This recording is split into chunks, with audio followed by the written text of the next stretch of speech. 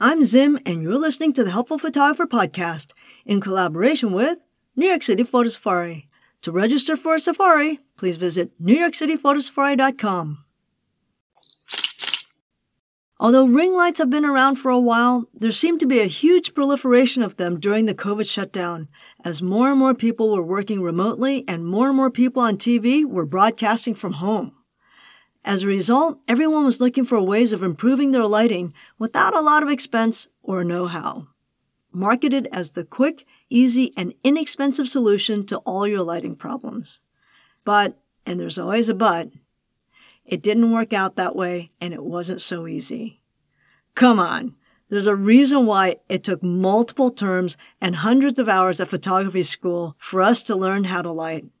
Seriously, you really can't believe that a quick $50 purchase would suddenly make you a professional at lighting, now do you? So what were the downsides? Well, because most people don't understand lighting, they put the light right behind their laptop so that the light would hit their face straight on, making the light really flat-looking. Although it was probably a bit of an improvement over their kitchen light, it hit their face straight on. It's really unflattering. But the bigger problem is that the ring light is a circular light with a black hole in the middle, and it would reflect off people's eyes and their glasses. So why was this a problem?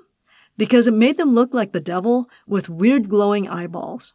And if you were wearing glasses that didn't have anti-glare, it got even worse. That circle would bounce around on their glasses as they moved their head even the slightest bit. Yeah, that was pretty fun to watch. So what do you do if you need better lighting for your Zoom meetings and your desk lamp isn't cutting it, and you bought one of these?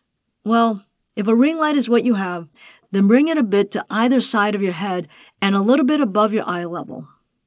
This will give it some direction and make you look a little more three-dimensional without exaggerating any facial features with a long shadow.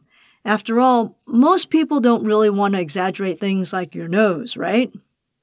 It would also be helpful to have a large reflector on the opposite side of your face, just close enough to reflect some light back into your face to soften the shadows without removing them altogether and without creating a secondary shadow on the opposite side. What we want is for you to look three-dimensional and natural.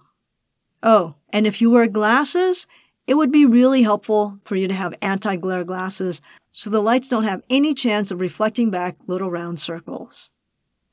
I hope that was helpful. Until next time, keep on shooting.